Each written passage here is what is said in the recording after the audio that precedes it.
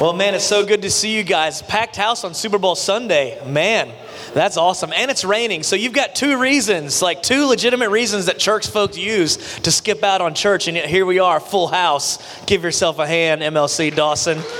Yes. Hey, well, today we're going to be wrapping up our series called Far More. My name's Nathan. If I've never met you, I'm one of the pastors here. I live in Forsyth County, but y'all are my favorite. You know, don't tell Forsyth I said that. But a lot of exciting things are happening here. And here's where we're going to wrap up this series. We're going to talk about problems in our life. You know, a lot of us think, man, I'd like far more solutions for the problems that life has. And chances are in a room this big, there's something in your life right now that you would consider like an unanswered prayer. There's something in your life where like, I'm hoping that God shows me where to go. I'm hoping that God speaks to me. I'm opening up the Word. I'm showing up at church. I've got wise counsel. Some of you are joining small groups, and so you're doing everything you can to hear from God and to get wise counsel.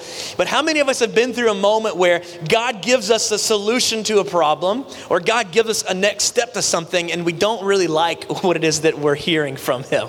Where He tells us what we need to hear, not necessarily what we want to hear. Ever been that way with your mom and dad, where they kind of give you some chores and it's like, well, that's not what I wanted to hear? Like maybe you react kind of like this. Got some memes here for you today. You didn't see the dishes, did you? What dishes? You know what I'm talking about. Or maybe you're praying to God about your relationship status for all the single ladies out there. I need a godly man. Okay, here you go. No, I got a little bit of a bad boy syndrome. Okay, one more. Lord, I really need you to show me my plan for my life. Okay, here it is.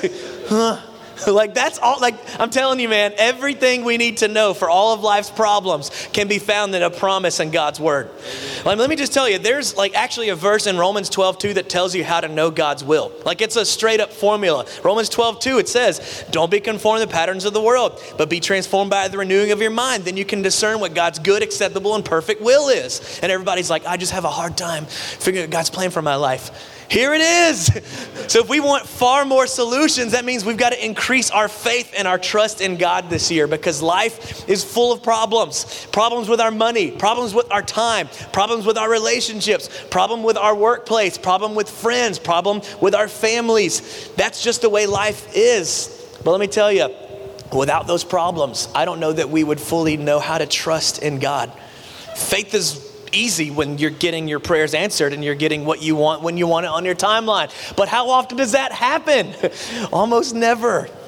You know what I mean? So we've got to figure out how to respond to life's problems. Here's what I've learned. For people who know Jesus as their Lord, we've got promises of God to lean on. God's promises are how we respond to life's problems.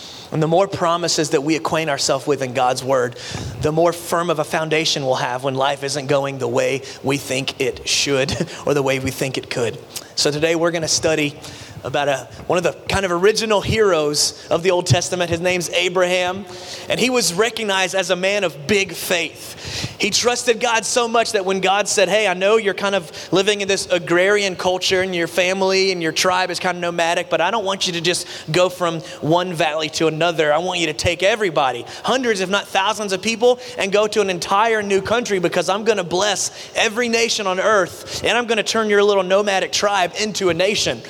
And you got to think, Abraham at this point, when he's receiving these promises from God, he's about 75 years old and he's not a father yet. And his wife is the same age as him. So he's having to calculate in his mind, you're going to bless every family through my family. You're going to establish my line forever. I don't have any offspring. So how does that work?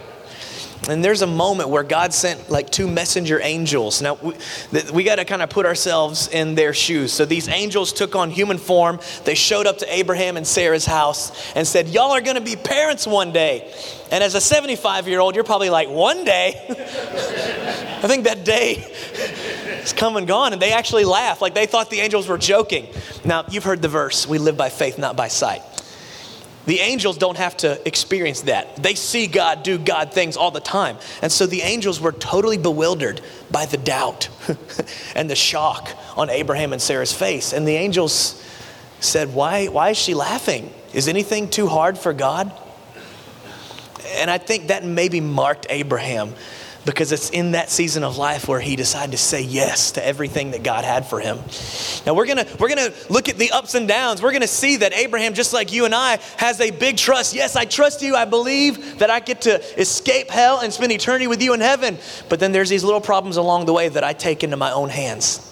It's really hard to apply the promises of God to the problems of life. We trust him with the afterlife and we trust him with the big things, but are we willing to apply the promises of God in the everyday minutiae details and inconveniences that we face? So open up your Bibles to Romans chapter 4. I'm going to pray, then we're going to dive in. God, I would ask today that you speak to us, that we would deepen our faith, that we would get to know your promises. We'd have a strong foundation for when the storms of life start crashing on us. We need you, Jesus, so speak to us. We'll be listening. Hear we pray. Amen. So Romans is a really critical book in the New Testament. It was written by one of the early church founders, a guy named Paul, and there was a group of Jewish believers that were kind of displaced from Jerusalem in the city of Rome. They converted to Christianity, and Paul was basically trying to write them in 16 chapters everything they need to know about following Jesus, living like Jesus. And because they had their Hebrew lineage, he spoke to the Old Covenant and everything that was happening in the Old Testament, and how everything that we see, every story, every law, every poem, every history book in the Old Testament was pointing toward Jesus and how Jesus would fulfill what the Old Testament law and the rituals and the sacrifices couldn't. And so they, at this point, may have still been practicing a lot of the Hebrew traditions and rituals of the temple. And so Paul's writing to them and trying to get them to focus more on the promises of God than what we have to offer. So check this out. In Romans chapter 4, verse 20, he's talking about Abraham, and he's recapping the big faith that Abraham had.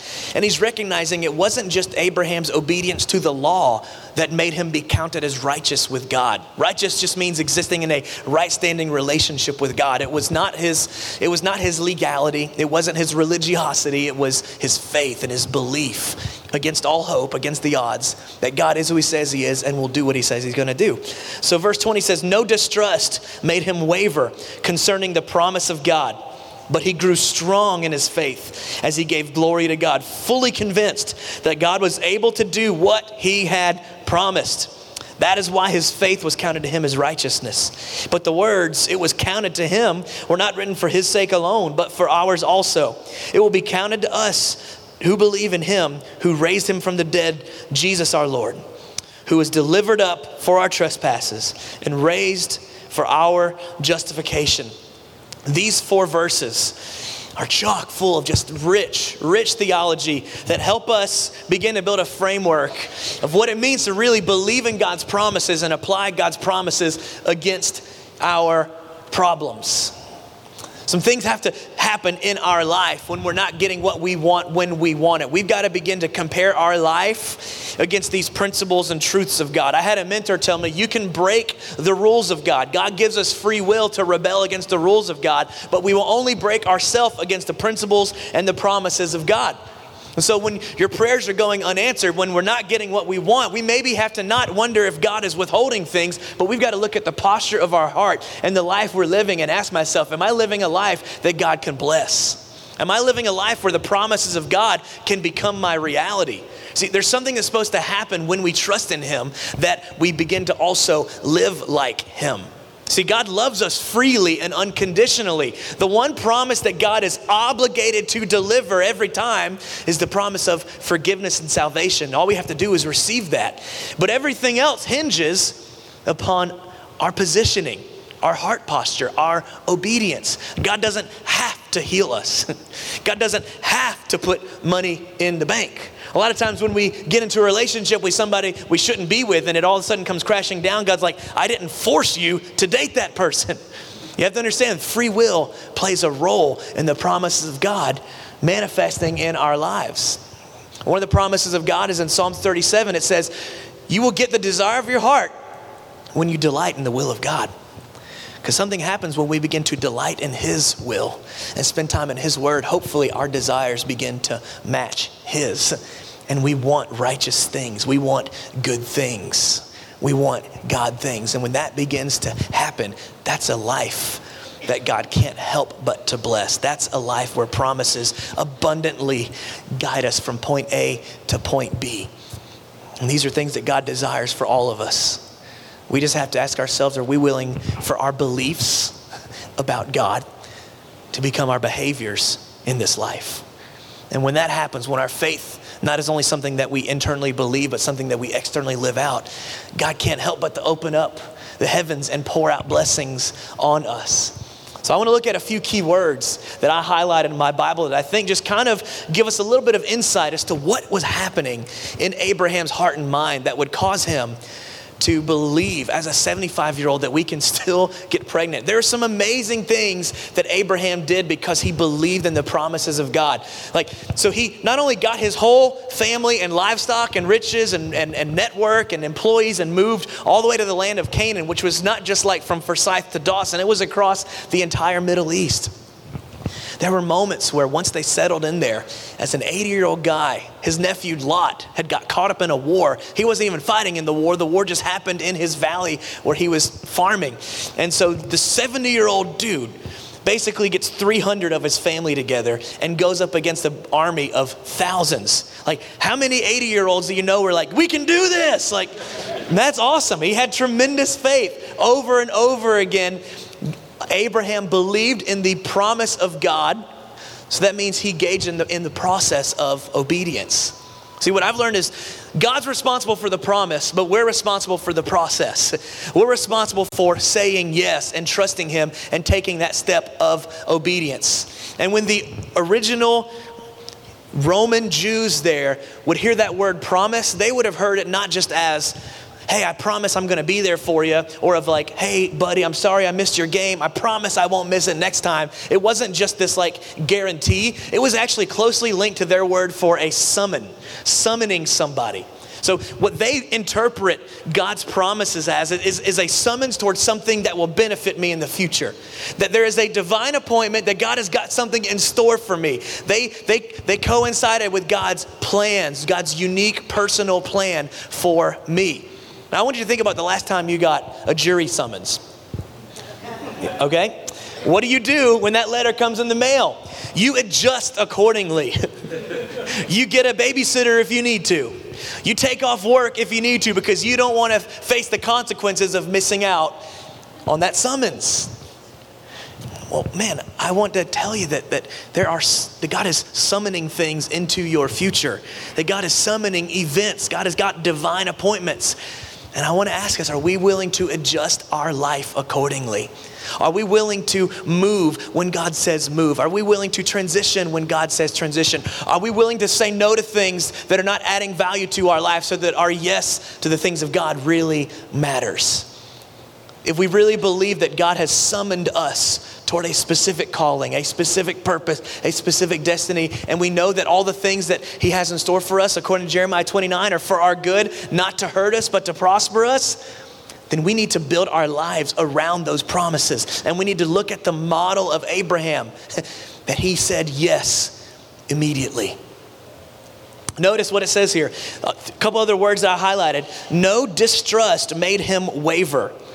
Now, this is the ESV, and it's kind of a word-for-word translation from the original language, and so sometimes you miss a little bit of like the localized version of it. So here's kind of the modern-day version of no distrust made him waver. He didn't overthink it. How many of you have been there before? I had this old pastor back in Pensacola. He's a country boy, and he would always say, man, you get paralysis from analysis. And I'm like, that's country, but that's good. Like, that'll preach. How many of you have been there before where you weigh out all the possible outcomes, you think of all the worst hypothetical scenarios, and you delay obedience. And you reluctantly, I don't know, God, I don't know. But no, with Abraham, no distrust, no doubt caused him to waver. I think there might be a correlation in my life between weighing out the options and calling it waiting on God and delayed obedience, which, by the way, I've heard is still disobedience. See, it's not our good intentions of eventually saying yes to God that bring about his blessings on our life. It's our obedience. Yes is not a mentality. Yes is an action.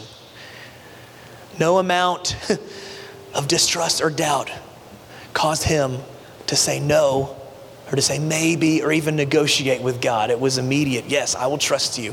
Yes, I'll pick up and move. Yes, I will go rescue my nephew Lot, even though I'm outnumbered and outgunned. It's going to be a little bit bumpy when we begin to say yes, because what I've seen is faith is not really an instinct. It's not really something that comes natural. See, what comes natural to us is like path of least resistance, easy options, quick options. I want it when I want it, the way I want it. So there's going to be a part of your faith journey where it's almost like learning to drive. But I think it's like the perfect metaphor, because I think back when I was learning to drive, I trusted my mom and my dad who were sitting in the seat beside me, that if they said brake, I stepped on the brake. Now, it was bumpy, and it wasn't always a smooth ride, and that's kind of the life of faith. But what if we brought that childlike trust and obedience that when God says stop, we stop. When God says go, we go. When God says turn right, we turn right. Now, here's the good thing, that God isn't, married and there's, God and then God's wife in the seat, because you all know what it's like when you're learning to drive and mom and dad are giving you conflicting viewpoints, that's what you got to remember. Like, I'm your pastor, I'm not your Lord. So there's one time when I was driving and we had a big old Astro van, and it was awesome. That's where I learned how to drive in. And it was a 1987 Astro. And like, by the time that thing was done, it had 200,000 miles, and the steering column wasn't really holding. So it was more like a joystick than a steering wheel. And one time I was coming up and I saw the yellow light turn yellow, and I wasn't sure, proceed with caution or stop. And my mom is saying, stop, stop, stop, in the back, and my dad is saying, punch it, punch it, punch it. And I'm like, brake, gas, brake, what do you mean? And then I finally just like slammed on the brakes, and we skid up right to that. And my dad's like, I need to take over and drive? I said punch it. I'm like, I thought you meant punch the gas. He goes, I meant punch the brake. I'm like, nobody says that, Dad.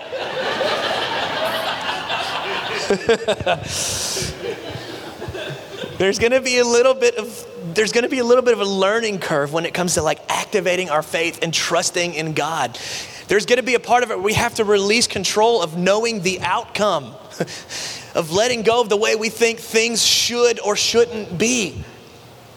There's got to be some Bible study involved, because if you don't know the promises of God, what do you have to throw against the problems of life?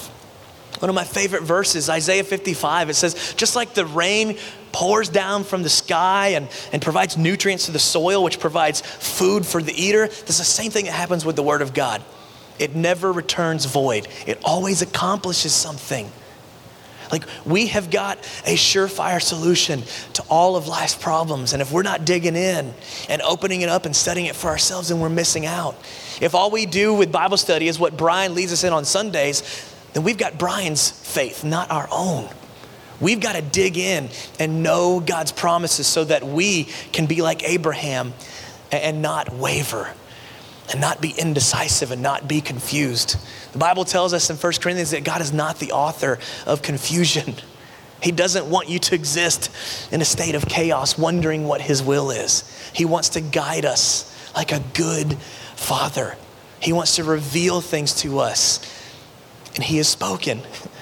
And we've got in our heritage of faith thousands of years of faithful people writing it down. Matter of fact, that last verse says but the words, it was counted to Him, were not written for His sake alone, but for ours also. See, these aren't just history lessons. And if we read these Old Testament stories like it's just kind of the old constitution of the Hebrew nation, we're missing out on the humanity. You got to put yourself in those stories and be inspired. Be inspired by their faith and their obedience. Man, Hebrews 11 is kind of like the Hall of Fame of our faith. It's an entire chapter of people that were underdogs, that weren't counted as like the winners, weren't the obvious choice, but were used by God anyways to do significant things. And it is all because of their faith.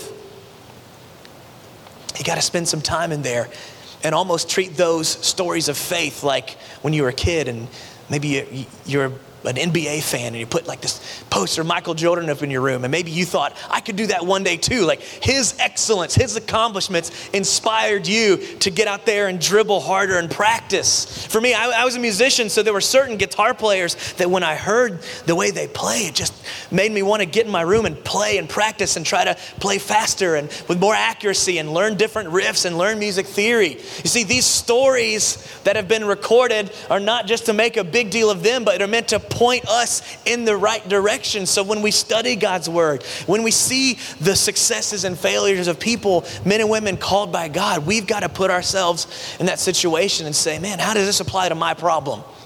What am I supposed to take away from the success and the failures of someone like Abraham? I want to read you the first verse of Hebrews 11, and it just kind of sets the tone for that hall of faith, that hall of fame. Hebrews 11 verse 1 says, now faith is the assurance of things hoped for, the convictions of things not seen. That's what it means to apply the promises of God. Where we may have an idea of the direction we're supposed to go, but we don't know the destination. I heard somebody say that faith is kind of like being in a dark hallway, and instead of turning the lights on the whole hallway, God just gives you a match to take one step forward at a time. So where does this faith, where does this life in the promise intersect our daily lives? Where does this intersect our situations that aren't going the way we want and our unanswered prayers?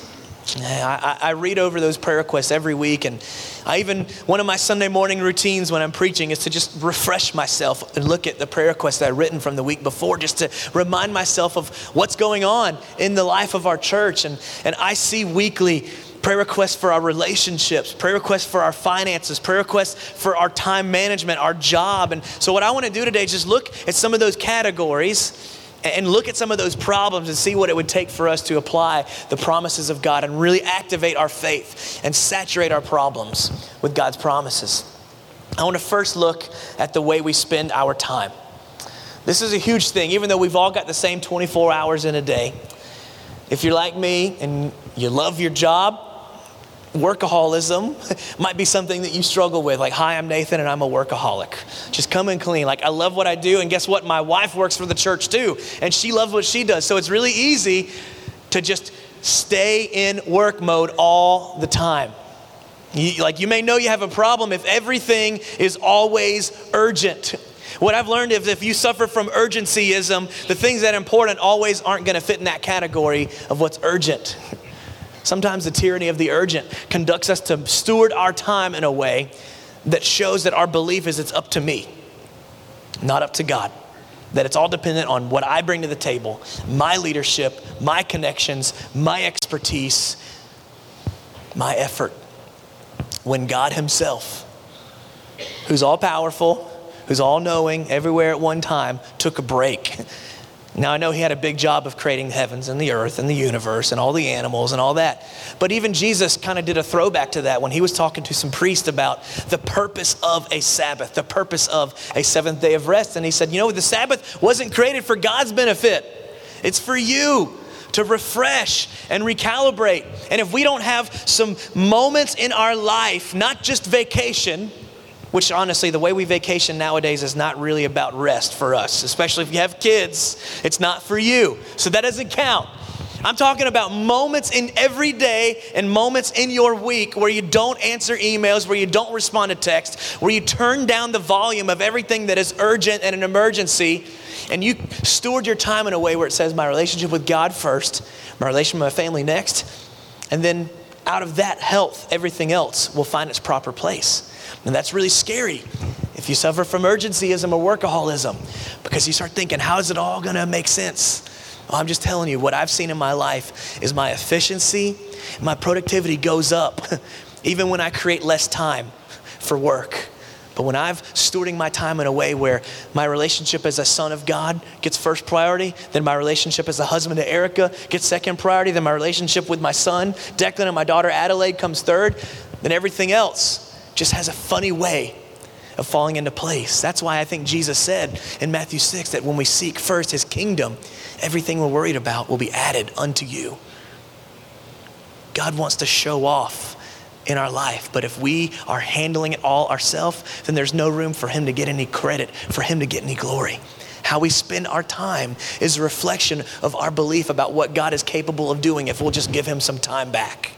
If we'll just create some margin for him to do what only he can do. I think a lot of us are missing out on some miraculous things happening because we are in control of the calendar. So let's give some time back to God. Let's give God more than an hour on Sunday. Let's give God some time throughout the week. I think it was Martin Luther who was responsible for the Protestant Reformation. He was quoted for saying, "I've got so much to do today, there's no way I can do it without 3 hours of prayer." Now I know that, I'll just be honest, I've got a really short attention span, so 3 hours of prayer sounds about as possible as me running a full marathon right now. But I think that's kind of that heart posture that we need to take when it comes to handling the burdens of our time and the problems with time management. Man, finance is another thing that just rips at our hearts. I think our finances are our greatest competitor for our faith in the Lord, for giving us a sense of security that everything's going to be okay. And, let's just be honest. Consumerism runs pretty deep in this part of Georgia. Keeping up with the Jonesesism is another thing that our money kind of dictates our amenities, our priorities, and our preferences. And a lot of times we maybe feel like, okay, well, there's a bunch of month and there's only this much money. There's these expenses inside of the month, but there's only this much money. And I hear what the pastor says when he talks about, we're going to pass the offering buckets and I want to put some money in there, or I want to put some money in the drop box. I want to fund the ministry. I want to send some of these students on a mission trip. I want to help out with the tuition for a kids camp because I know the life change that will take place. But look, the math just doesn't add up. There's no way I can sacrifice all this and still be able to meet all my obligations. And I just want to tell you, you're probably right. But we live by faith, not by sight. The math in the kingdom of the world doesn't add up when we handle math the way God wants us to. But math in the kingdom of God, there's something supernatural, miraculous that happens when we look at our finances and say, you know what, the first 10%, the tithe, I'm going to give back to God. That's just a discipline that my wife and I have just never even decided to not do. We've never looked at our bills and thought, well, maybe we just kind of not tithe this month. I've just seen God show up too many ways and do more with 90% of my income than what I could have accomplished 100% on my own. That math does not add up. But this is the only place in Scripture where God says to test him.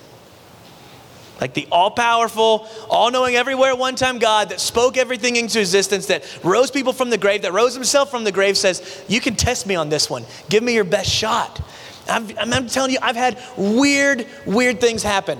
I remember we got married my wife's senior year, November 2010. She was senior year in college, not high school. I saw some looks. Some people were like, oh my, that is too young. Come on.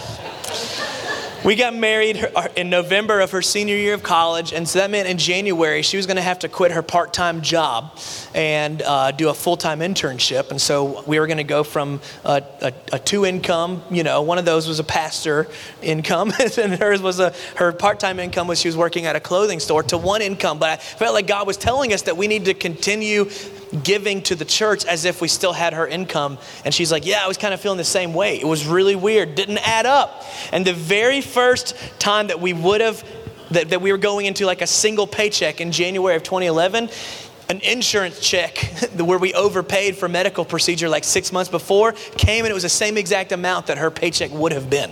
Like, I've just seen God do wacky things whenever I apply his promises to my problems. I think a lot of us want to be generous. We've got the good intentions, but we haven't positioned our life in a way where we can. And that's why, that right there is the sole reason that we're doing FPU. We see your prayer request. We know the change that money has in our life, and I just believe that money is supposed to be a tool. It's not supposed to have the power to make or break our lives. And if we would just handle our finances in a way that shows that God's got it, that he's the provider, that he's the one that meets my needs, not the person signing my paycheck, not the amount of money that's in my retirement, that God is in control. Until we can get there, we're missing out on some supernatural things happening in the bank account. God will not let you down. And if you feel like you don't know how to even arrange your life in a way to get there, that's what FPU is all for. And that's why we're offering this class. It helps us position our lives financially to match our intentions to live generously. Because I think everybody in this room would love to do something. Would love to sponsor kids. Would love to pay it forward and be at Starbucks and bless somebody behind us anonymously. It feels amazing to do these things. But it's difficult. It's so difficult when our position doesn't match our intention. And those are the moments where it really matters. That's the moment when we're going to get far more out of our life when we start applying God's promises to our problems. And these final moments as we begin to wrap up and we're going to have a time of worship. Man, I just wanted to share with you a few promises that God helped me stumble across this week. And I would just love to just speak a few things over you today in God's word. And just be reminded, man, that for every inconvenience you face, for every unanswered prayer, for every frustration that's going on in your life, there is a promise from God to see you through to something brighter and something better. And the Bible tells us that those who wait on the Lord, they find renewed strength. I already shared with you in Psalm that when we choose to delight in His will, all of a sudden our prayers start finding the answer yes a lot more often. In the book of James chapter 1, it's the only place in the Bible that says you get it every time you ask for it, and it's wisdom. God wants us to be wise. If we ask for it, God will share wisdom with us and give us the clarity we need to make the right decisions. In Philippians 4, it talks about a peace that passes understanding. But the part that we play in receiving that peace is presenting our request with thanksgiving. So I chose one day a long time ago, I'm never going to ask God for something without thanking Him for it first. And then a friend of mine just yesterday said, well, what if you did that with the people you're in a relationship with as well? Never asked my son to clean something up without thanking him for something. It's weird, right? It's not instinctual, but that is our faith. We live by faith, not by sight. John 10:10 says He came to give us life and give it to us abundantly. And I think a lot of us in the room, if we were to describe our life right now, it's not necessarily abundant. That wouldn't be the first word that we would choose, but that's God's desire for us. So what do we have to do to experience abundance? God promises us that we'll never be alone, that His Holy Spirit is with us. His Holy Spirit's job is to help us remember the promises. I don't know what it is that you're facing today, what weakness that you're walking through, but it's in those moments of weakness where we get to experience His grace in its true strength. So my prayer for us today, as we examine our lives, as we sing these songs, that we would ask God to show us where our faith is lacking, that He would remind us of some promises, and we would put that to work against life's problems. Let me pray for you, and then we're going to sing. God, help us to be obedient. Help us to be courageous. Help us to be faithful. But Lord, I think before we can get to all those things, we've got to be honest. And I pray that we use these last few minutes in a time of song. Just look in the mirror and see the areas of our lives where we are allowing our problems to carry more weight than your promises. Lord, help us to dig into your word and discover these promises. Send us little reminders, even if it's just like the right song on the radio at the right moment, or help us to download the Bible app and turn on notifications and get verses of the day. Lord, help us just to position ourselves where we're hearing from you more often so that we've got the tools and the ammo we need to fight the fight when life gives us problems. Let us respond with your promises. In your name we pray. Amen.